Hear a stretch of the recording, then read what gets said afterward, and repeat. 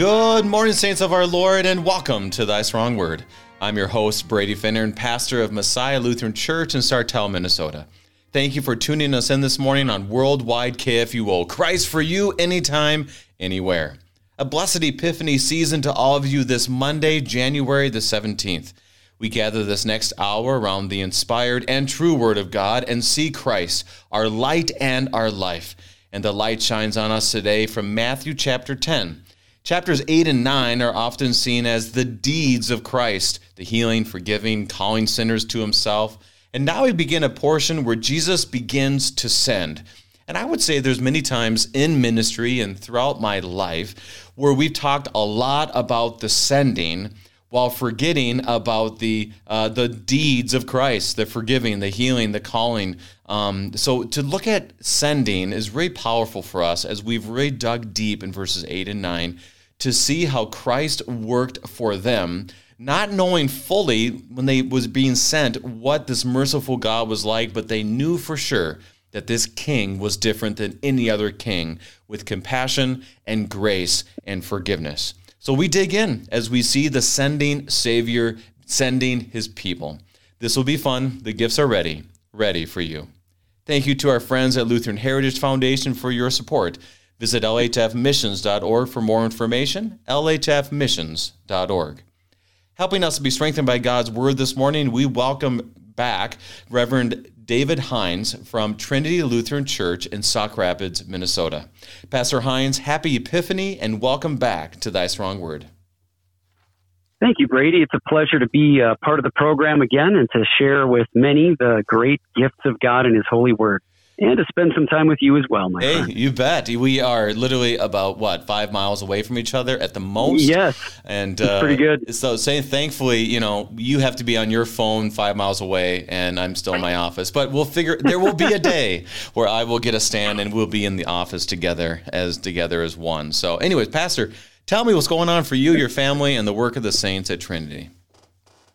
What's going on for me? Great things. As we wrestle with being church in these kind of post and yet still COVID times, a lot of unique things going on. But it's a joy to be in ministry because the people of God are still searching. People are asking questions and they're wondering about their own safety and health and the way of the world and decisions of the governments and the way life functions. And so we get a lot of opportunities to share and to encourage, all from the word of our gracious Lord Jesus.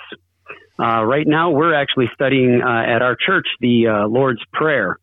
And so thinking about the holy name of God and how his kingdom comes among us and his will is done is pretty freeing and powerful. My family's well, and we continue to be involved in a lot of sporting events like basketball, where I'm coaching, and doing a lot of visiting with not only folks from my parish, but also hobnobbing with people from the community as we go to these different events and participate. So active kids' lives, good things at church, loving family that's supportive, a lot of good stuff. God is gracious.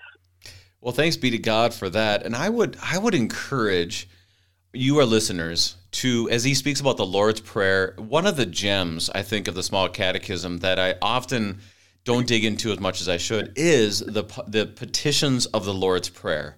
I mean, it is packed full of great stuff, not only speaking about prayer, but speaking about who God is and what this means. Like, what does it mean to say, thy kingdom come, thy will be done? I mean, it exegetes this beautifully for the simplicity of faith, but also as we, whatever age you are, you're like, wow, that is a good point, and that really helps me in my prayer life. So, Pastor, any thoughts on that as you're going through the Lord's Prayer with your congregation? Well, thank you for bringing that up, Brady.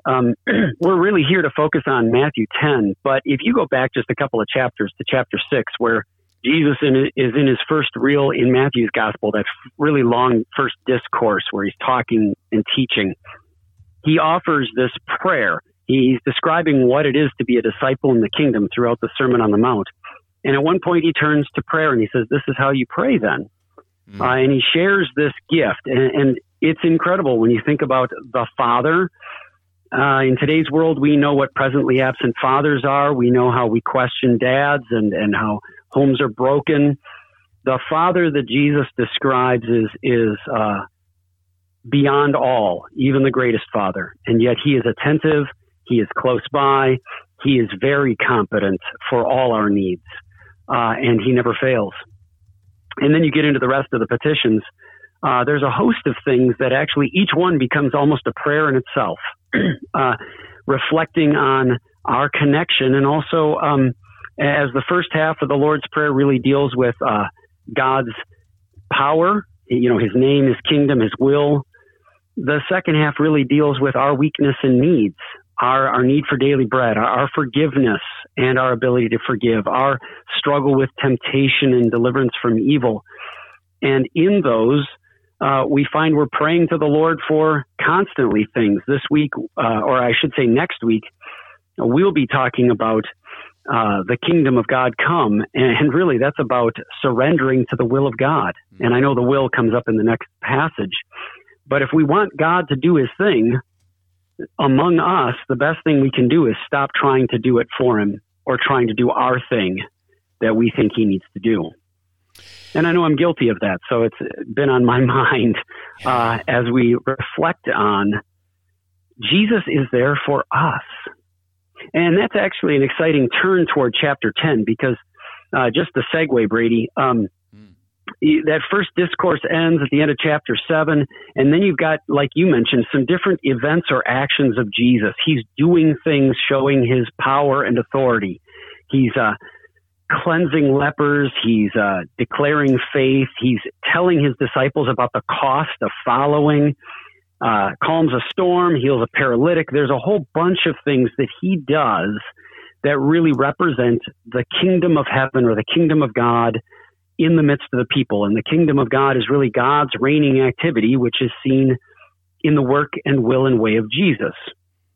And then in chapter 10, he actually gives 12 people authority, his authority to do his things.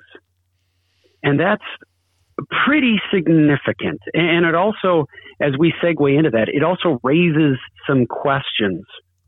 If the disciples are praying that Lord's Prayer and they're asking for God's kingdom to come, they have now seen as they've walked with him what that kingdom kind of looks like.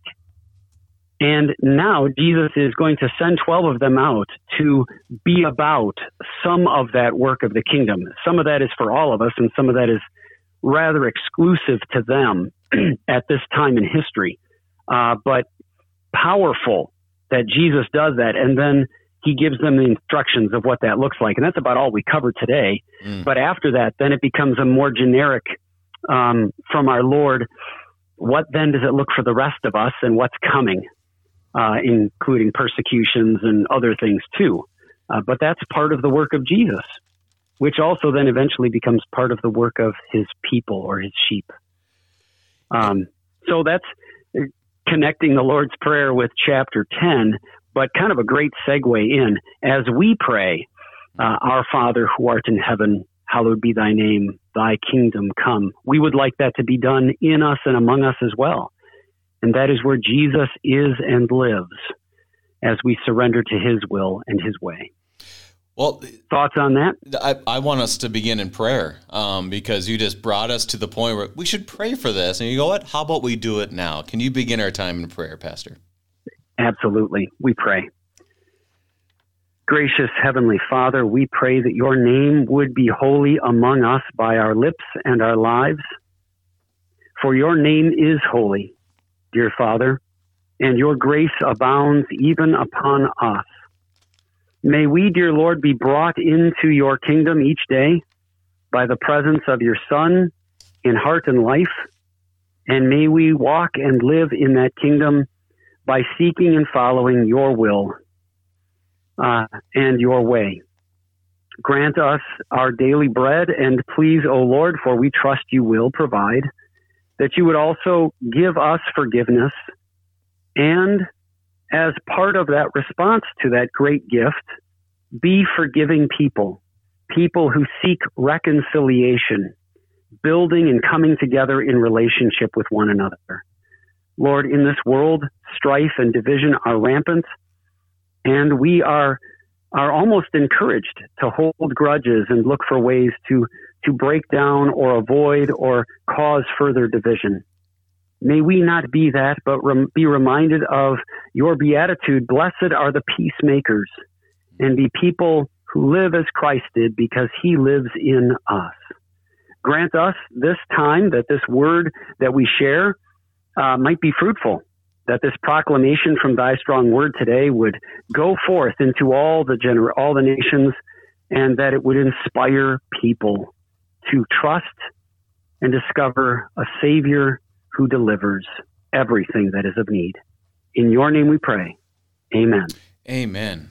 If you have any questions as we explore the text today, Matthew chapter 10, send us an email, kfuo@kfuo.org, kfuo@kfuo.org. Now, Pastor, here's what I think we're going to do.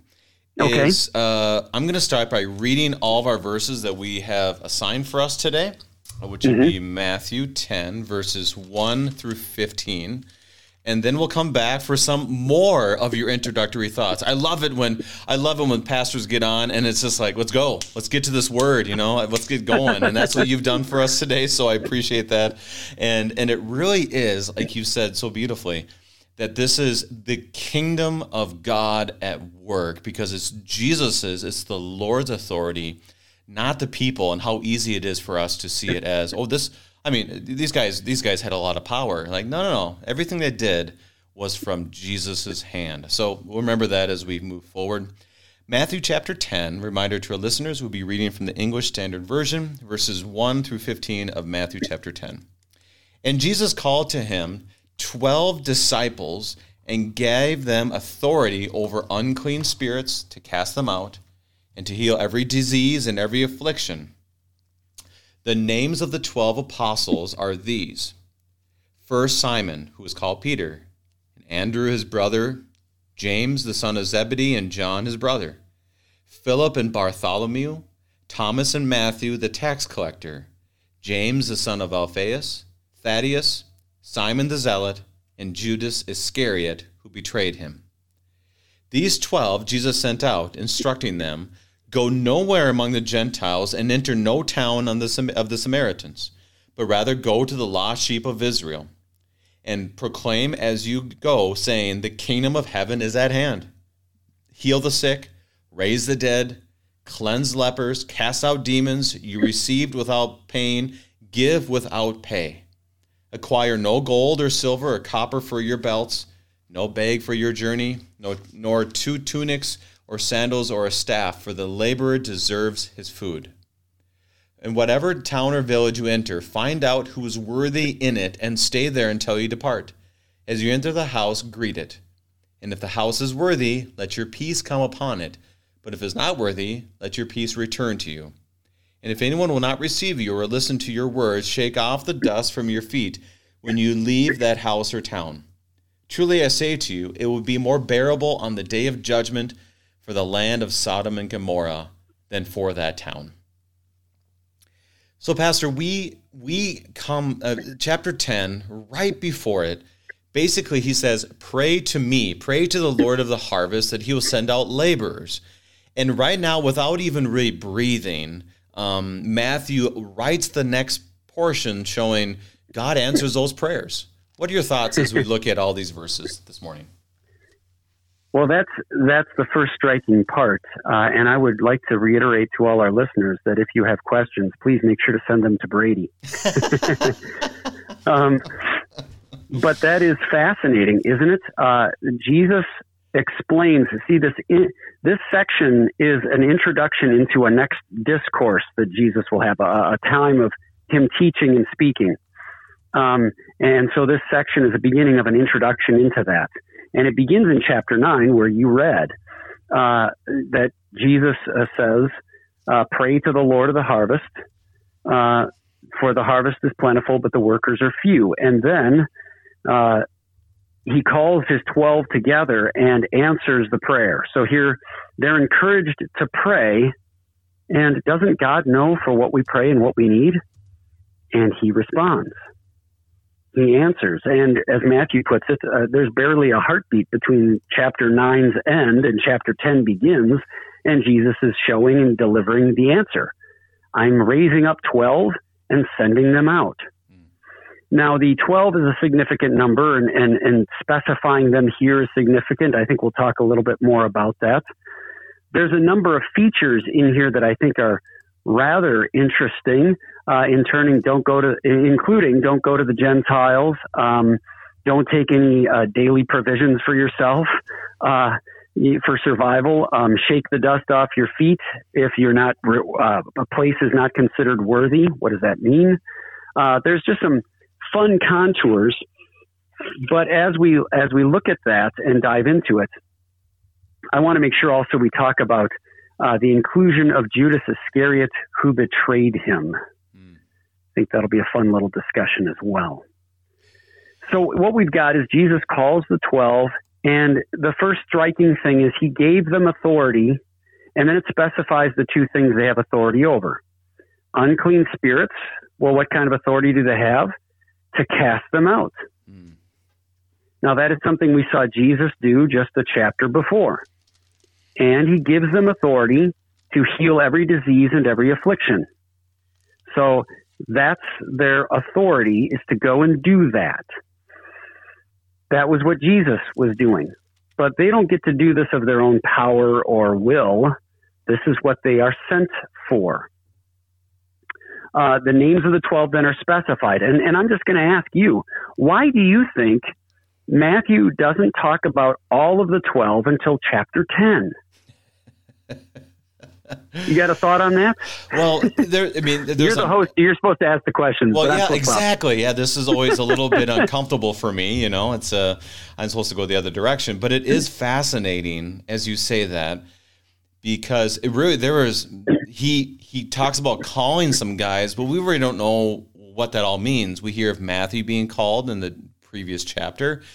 It's obvious to this point that he's calling guys you wouldn't quite expect. The fishermen, whatever their job was, it just was kind of unique that he called them. He went to go Simon Peter's house and healed his mother-in-law. So we have a little bit of this, but we really don't have a lot of, okay, he's dealing with this. Actually, we might hear a little more about John's disciples, right before this point.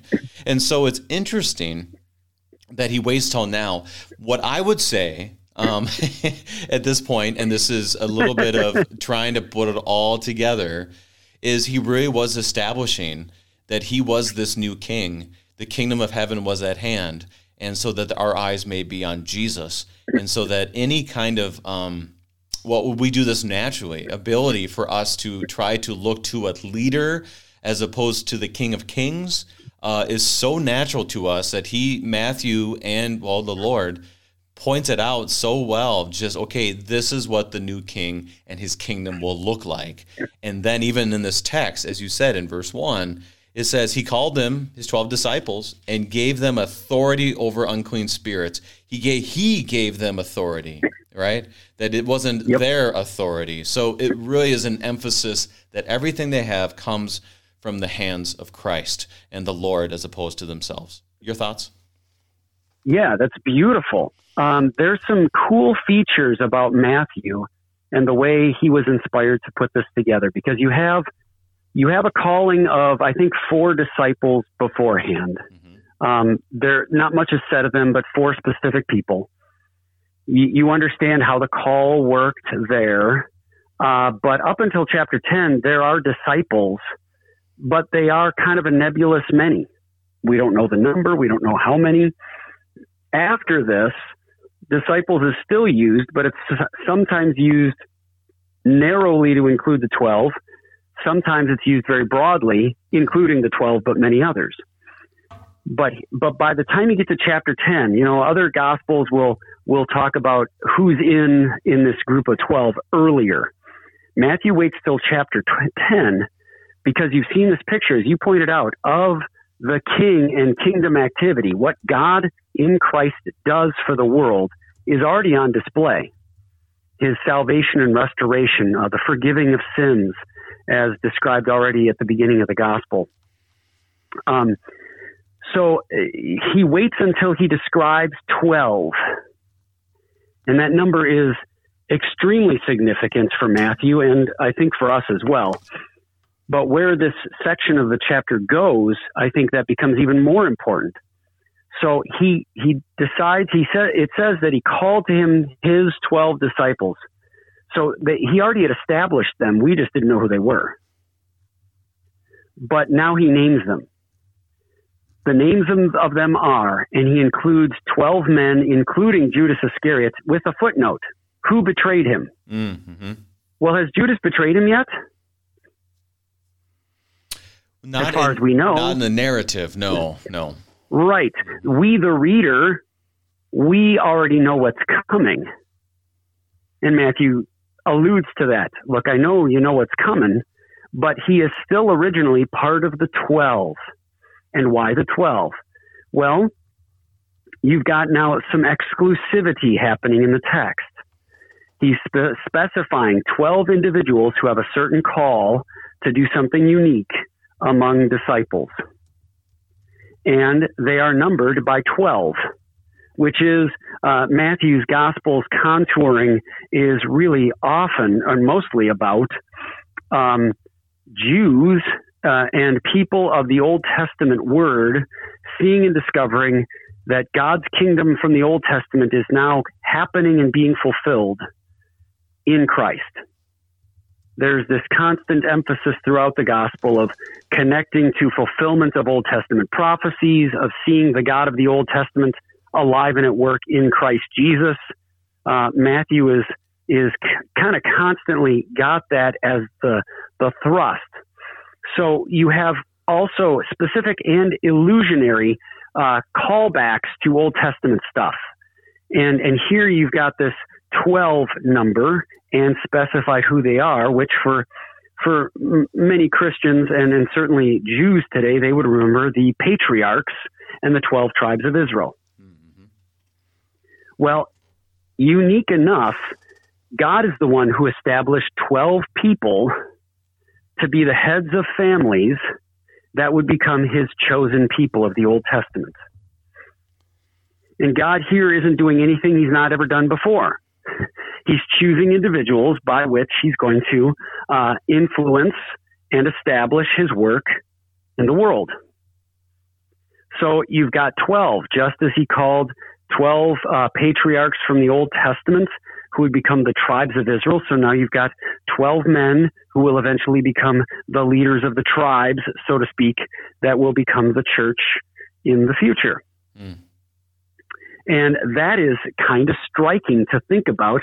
And it seems to be specified because he's already got these 12, but now he wants to spell out who they are. And in verses 5 through 15, roughly, he is elaborating on what their specific role will be during their lifetime. And then from there, he kind of moves on beyond that. And that includes Judas. Yes, Matthew already knows he's going to betray Jesus, yet he was part of this institution of, the fancy term we use theologically is Jesus being Israel. Israel reduced to one person. What Israel was supposed to be, Christ fulfills. How does he do that? Well, he goes out into the wilderness and does perfectly what Israel failed to do in the wilderness, and that was to refrain from the temptation to sin and live righteously. Well, Jesus does that. Israel can't do it, so he does. But God desires to deliver his son from Egypt. Well, his son at this point is the 12 tribes. Jesus sends his son Christ to deliver his son from the Old Testament. That's an Old Testament reference that Israel was his son. And now I know this is kind of deep, but nevertheless, God is in Christ setting up this new family by giving the 12. And that's a rather striking parallel to that Old Testament narrative of God's care for Israel. And now Jesus is doing it a new way, in a wholly unique way in history, by returning Israel to her rightful state through the 12. Now, Pastor, I think that's kind of interesting. It takes probably even longer to really grasp that concept but I think it's important because at the heart of it, this is where Matthew is showing you this is what the kingdom looks like, and this is what God intended Israel to be, but what he's making Israel become now. This is 12 really, guys. This is really helpful. As we look at this, one of the striking things for me was Matthew 4. You see Jesus as Israel reduced to one that we confess as Christians. Yep. That Jesus going out in the wilderness was exactly like the Israelites. What they could not do, Jesus did perfectly. So we're able to see that. So that right away is a connection there. Here, when we see the 12 apostles, we see the 12 tribes. And here's one connection that I saw, is when Jesus brings these 12 apostles together, it's kind of a hodgepodge. There's no we all got them from the best of the best, from the best families that worked in the richest jobs or had the best education, or, we're the best at Greek and seminary type of language that we'll use nowadays, or think about who you would really want. It's a hodgepodge. But also, when he goes back to Israel, this is where it's the same. Those 12 sons did not exactly become the 12 tribes of Israel in a nice and clean and helpful way, right? I mean, they're sons of Leah, sons of Rachel, Zilpah. I mean, you go down the list, it's really a mass chaos. And yet God still brings order in the midst of that and shows us it's really not about these guys. Because they really, I mean, their family lineage is not that great, but guess who has the perfect one? And that is Jesus. So, Pastor, I want to talk more about this on the other side of our break, but we need to take our break. We are studying Matthew chapter 10 with Pastor Dave Hines, and we'll be right back.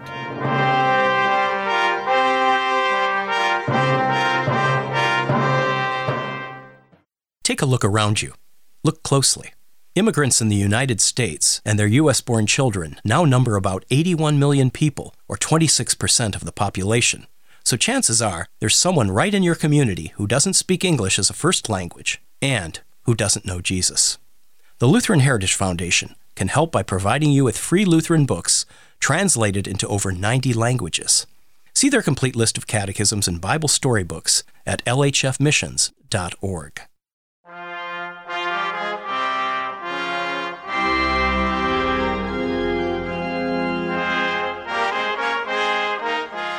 And welcome back. We are studying Matthew chapter 10 with Pastor Dave Hines of Trinity Lutheran Church in Sauk Rapids, Minnesota. And as we look at the text here, Pastor, really, to this point, we've gone through a lot of broad strokes. So I want to focus our attention a little bit here in verses 1 through 4. As we've talked about, this is in God's order, not ours. It's his authority, not theirs. That this is a fulfillment of the Israelites, showing us that God in Christ is bringing a new kingdom. Is there any one of these disciples you want to talk a little more about? Because we talked about Judas, and it's ironic because he's already, if you're a new reader to this, you're like, this guy doesn't sound good, this Judas guy. Any other disciples you want to highlight? Well, Brady, I'd like to just touch one more time on Judas, because Matthew, he's easy to pick on. Beating the dead horse. I love it. simply because I think this is the matter of salvation. And I'm not here speculating on Judas's salvation. What I'm saying is Matthew forewarns us or reminds us that Judas is the guy who betrays Christ. Yet he's included in the list of God's reestablishment of his kingdom. Why? Because God's kingdom and his will are known through a cross, which Judas is intimately tied to, by the way, but also that inclusion in the kingdom happens by grace. It happens by the work of God. And that, I think, is a powerful reminder that the gospel is really about God's work, his will, and his grace. With other disciples, I would probably throw in there Peter, because he's easy to pick on too. Simon, who is Peter, the rock. He's first in basically every list, and I would say that's easily because, they kind of consider him the first among equals. He is in just about every gospel, he's the spokesman for the group. He's also the representative idiot of the group. John's gospel, he'll use Thomas a little bit too that way, but usually we're used to seeing Peter be both the guy who boldly confesses and the guy who denies. But he is representative of everybody that's part of the group. The other thing that's unique in that section, whether you're looking at individual people or the collective, is in verse 2, the names of the 12 apostles are these. Okay. And I'd rather not gloss over that too quickly, because this is the only place Matthew calls the disciples apostles. Oh, okay. The only time he uses that phrase. And apostles it literally means people who are sent people. So you have, they are about to be sent with a commission. As you mentioned before, though, that Jesus had given them authority. And so these sent ones, usually apostles, are people sent as an ambassador, a almost legal representative of someone else. So they go and say, the president has given me authority to speak on this matter for him. That's the kind of the look you have here. These are the 12 guys, the new established kingdom, who have my authority, God says, through Christ, to be about and do and speak my stuff to those they come in contact with. They speak for me.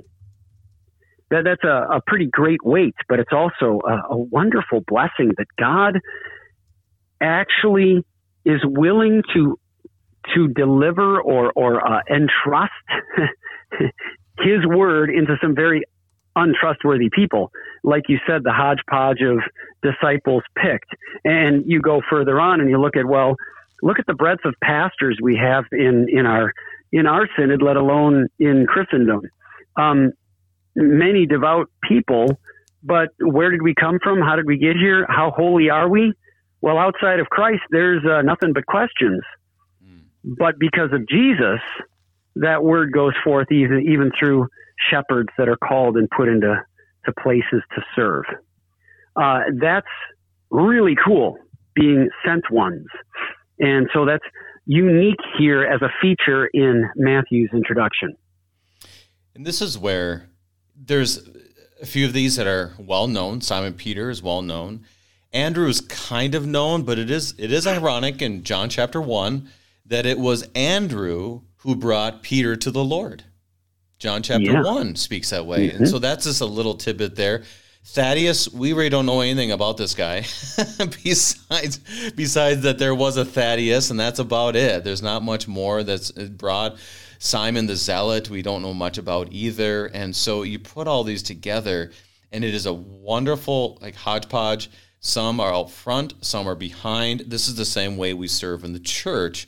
Some are out front, some are doing things behind the scenes. So, Pastor, I want to do this because we can easily make a one-to-one, and we got to be careful because the 12 apostles were chosen at that time for a specific purpose. We don't have to start calling Pastor Dave Hines an apostle for whatever, if we were wanting to do that. Lord have mercy if we did, right? Or myself. It's kind of scary. Mm-hmm. But there is something to be said and how this can, quote, apply to us today. And how would you address that if someone said, that's great, but what does that mean for us today? What would you say about Jesus' calling of the first apostles and us today? Well, if we're looking at chapter 10, and I'm going to kind of base my comment or my response in this section that we're studying, there is something unique going on in chapter 10 about the people Jesus chooses and the roles and responsibilities given to them. And this is a touchy subject for many in society because we're really longing for equality. That's a big phrase for us in a lot of ways. But equality isn't really the issue that Jesus has in mind when he exclusively picks 12 guys and gives them a unique authority. And the way this authority is described, and I'm bleeding ahead just a little bit, but it says that you proclaim as you go, the kingdom of heaven is at hand, and then you heal the sick, raise the dead, cleanse lepers, cast out demons, etc., etc. That's in verse 7. And, people have the opportunity to proclaim that the kingdom of heaven is at hand. There are places where a unique miracle may happen. But in today's world, actually, even in the time of the New Testament, after Christ, the miraculous was not the norm for Christians. It was still the miracle. It was the anomaly. What a blessing when they happen, but it was also a blessing that God would provide even if there wasn't a miracle. Jesus performed all sorts of them. The 12 go out and they specifically are told they're going to perform miracles, including raising the dead. And we don't see a lot of that either after the time of Jesus. Does it happen on occasion? Well, we know Paul raised up a young man who fell off the ledge of a window after he'd been preaching all night long. But we don't hear a lot of those things, and in our own experience, we don't experience a lot of those. So this was unique. And the calling that people receive by the Lord as Christians is a type of calling which is in some sense exclusive, because others do not receive or want that call and reject. And that's part of what chapter 10 here will get into, is those who are unworthy are those who reject the kingdom that is at hand or standing by. But also, the calling of the 12 is not specifically the calling of any one of the disciples who believe, the broad term disciples. So equality based on roles and responsibilities is not the purview of Jesus here. Equality for Christ among people is his salvation, that Jesus comes to save sinners. He comes to forgive sins, and it's everybody's sins. And we know at the end of the gospel, we hear him say, all authority in heaven and earth has been given to me. There's that authority picture again. And then he says, therefore go. And at that point, there is some debate about whether that's just for pastors or for the whole church. I would contend that that is a little broader there, because Matthew in chapter 10 is worried about those 12 and a ministry of emergency to the Jews, the lost sheep of Israel. Eventually, that calling will broaden to the people of all nations. God is inclusive in that he wants all people to be saved, but that call also is exclusive because not all are.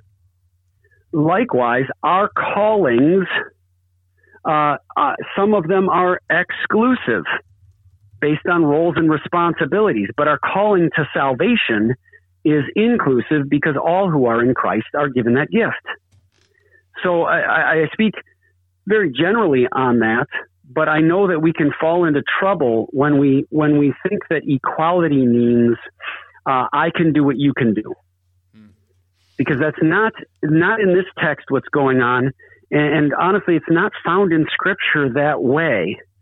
That we were created equal in terms of roles and responsibilities, or even in terms of biological factors. There's uniqueness to each of us, and there's uniqueness to positions.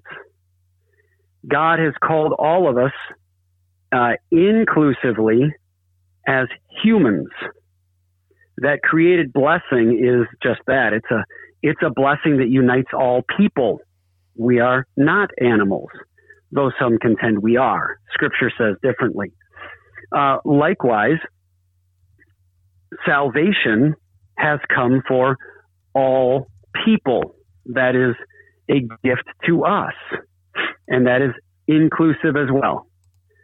But I think there's that distinction there that goes on, that sometimes there's unique positions and authorities given in specific places for specific purposes that isn't for everybody. And that's not a bad thing. It is not, and uniquely enough, it's not something that those people who are given those authorities or positions can really gloat about. I think that's where our push for equality comes from, the general feel of, what you can do, I should be able to do. I think that comes because we feel some sense of inferiority, and partly because those who are in positions that seem more authoritative have abused that. Jesus makes clear that the authority is his, and he's bestowing it. And anything they do, the 12, is actually directly reflective of him. Otherwise, they will not have that authority. And that's, for us as well, a matter of humility. Why do we get to do or be what we do someone else might not be able to? Well, that's a gift of God. We thank him for it, and we pray for those who may have some other thing and thank God for their roles as well. So as we in that sense, we're very tied together. We are, yeah. And this reminds me of 1 Peter chapter 2, which says, you are a chosen race, a royal priesthood, a people for his own possession. And that reminds us that we may all be a royal priesthood, but what that looks like is clearly different. And that's why we have to be careful. This is something that we hold true to as Lutherans, is that if we're trying to find ourselves in the text, we're becoming theologians of glory, my glory specifically, and saying, oh, well, they're apostles, I can be apostles too, as opposed to seeing the authority in all this, which is at the hands of Christ. This is the beginning of seeing the theologian of the cross, where we see Jesus in all of this as opposed to ourselves. And here it's clear this is all beginning and ending in Christ. So thank you for making those distinctions, and also giving thanks to God for where he has placed us at this time, and ask, Lord, help us to serve the way that you've called us to serve. Pastor, I want to move forward, but I want to just ask one more time, is there anything else you want to highlight in those first 4 verses of the Apostles? I think we've probably covered enough of that. So let's move forward. So I'm going to do this. I'm going to read verses 5 through 7, because I think there's a few things we should highlight through that, and then we'll dig in. Verse 5 through 7. These 12, the apostles, Jesus sent out, instructing them, go nowhere among the Gentiles and enter no town of the Samaritans, but go rather to the lost sheep of the house of Israel, and proclaim as you go, saying, the kingdom of heaven is at hand. This is exactly what we've been hearing from the beginning. I think I had one of our dear listeners, Carl, who looked up the word king or kingdom throughout the book of Matthew. There was only like 2 chapters that does not include that kingdom language. And obviously it's very clear light here. Dr. Gibbs speaks about this explicitly.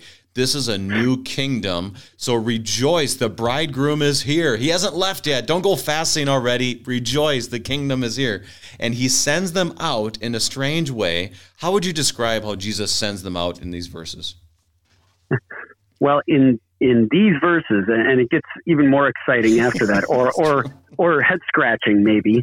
But here you've got first, go nowhere among the Gentiles. Wait, what? I'm a Gentile. What's going on here? Right. My initial reaction, and you made this comment earlier about reading ourselves into the text. There is an important point at which whatever's going on in Scripture has direct impact on us and our lives. We are a part of this story in many ways, but our initial response is to find ourselves in it immediately and get some kind of good stuff from it. Whereas that's not always the case. And this is one of those where you actually have to let the text be the text and the things that are going on be the things going on, and then discover how that carries into your life. Because it starts with Christ, as you mentioned. So here, that's just funny. You've got this strange message. Don't go anywhere to the Gentiles. Now, we know, and we can smooth this over saying, the Gentiles at this point were bad. The Samaritans, who likes them? And eventually it gets broader because obviously we believe and we're in. So you can be hardcore one way or the other. You can reject this, or you can say, yeah, we still shouldn't be preaching to Gentiles. But Jesus has a different emphasis. He tells these 12, don't go out there, because your initial mission here, your work, while I'm here, and actually I think the text will allude that it will bring us into while you are on your own after I am gone, up until Jerusalem is destroyed, there is this time period where I need you to cry out to the people of Israel who are lost, God's originally chosen people to be the bearers of his kingdom. And let me qualify that even more. The people for whom you 12 now represent the new kingdom for them, you need to go out to them and proclaim, saying the kingdom of heaven is at hand. And so there's this, I've chosen Israel to be my spokesperson to the world, and they have failed to do that. I'm not done with them yet. I want that message still to go out. You 12 are going to be the look of the new established kingdom that Israel failed to be, which I am now fulfilling. And as you go out, you are to go to them first, because that's where this message was to begin from. And call them to see the kingdom. And his phrasing there is important. The kingdom of heaven is at hand. Another way we could translate that or interpret it is to say the kingdom of heaven is standing nearby. Oh, yeah. And that's, this little phrase is a gem when we think about what that kingdom means. I'm sure you've had other speakers talk about this, that especially Gibbs, this kingdom of heaven or kingdom of God language. All the synoptic gospels delve into it, and Matthew loves that concept. And it is never a stationary geographical location or some kind of a kingdom with walls built around it by which people live in, like, the kingdom of the United States. It's territorial. That's not the kingdom. The kingdom is actually the working or reigning or ruling of the king, what he's doing. That's kingly. Most notably, though, in Matthew's gospel, when he says the kingdom of heaven is at hand, or standing near, it's referring to the king himself, Jesus, who is there, and as we pointed out earlier, already in chapter 9, doing kingdom stuff. He's kinging by raising the dead, healing the sick, casting out demons. He's preaching the kingdom there and enacting it by doing these things, because that's what Jesus came to do. So now the 12 are to go to Israel, who was the original sight and people of God, who are going to proclaim the working of the king, and they're going to proclaim that it is now with them. That's huge. How many Israelites wondered about the kingdom of God in the past? Was God at work? Where is God at work? We have lots of Old Testament stories. I mean, that's thicker than the New Testament. But for all that time period, it actually doesn't cover everything in everybody's life every day. There had to be plenty of people wondering, is God still for us? Is he still at work? What's he doing? And when troubles came, which we know are well documented, both from their own wickedness and also from, the forces of evil around them, plenty of times they're wondering, is God's kingdom come? And whether that kingdom was a kingdom of grace or a kingdom of judgment was also at question. And so we have any number of other Bible stories that show us how God was kinging by providing deliverance or judgment or whatever it was. These 12 get to show that in Christ, they profess what Jesus was already saying. Jesus starts out with that. In fact, John's first sermon in Matthew is, repent for the kingdom of heaven is at hand, or standing nearby. And Jesus says it too. Jesus does it. And now he's sending the 12 to do the exact same thing, which was the reminder that you've seen the kingdom, but now it's here. Right. It's not just the kingdom of God is happening. It's that Jesus is he's doing the kingly stuff. So even for us today, that jump to where do we fit in the text, it is that when we pray that Lord's Prayer, you know how we began, and we say, thy kingdom come, we are simply asking for Jesus to be present with his work the way he chooses to do so, because we know that when the kingdom is near, we are received as Israel too. We long to know it and trust in it.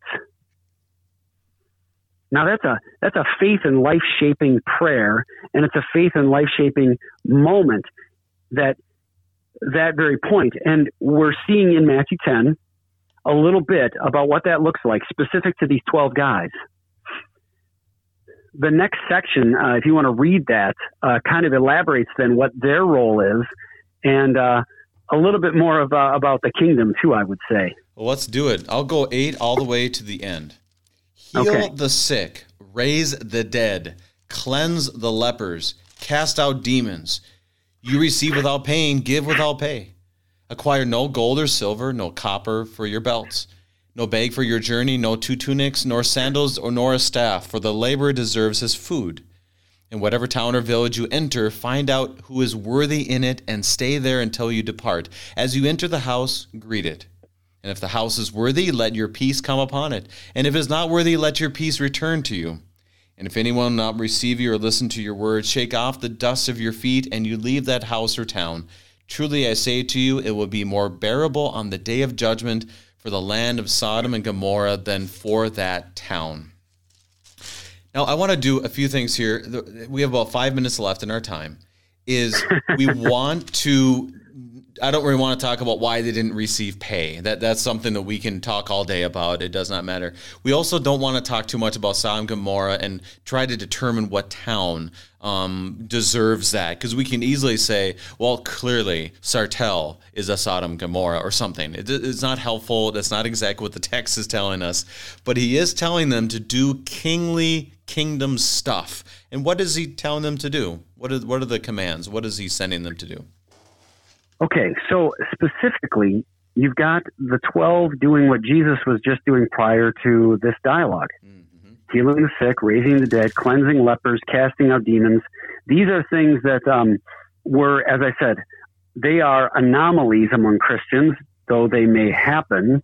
But at this point in time, they were the norm. They were to be the norm for the 12 because they were what Jesus' ministry was.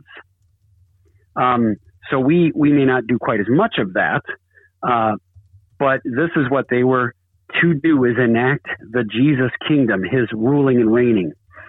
And then what comes of that is really something that Jesus has already been alluding to before, but gets into a little after this, is that when you're doing kingdom activities, there's one that we often forget, and that is rejection. So if you're doing Jesus stuff, Jesus provides for the needs of people. He gathers people to himself. He, let me think here.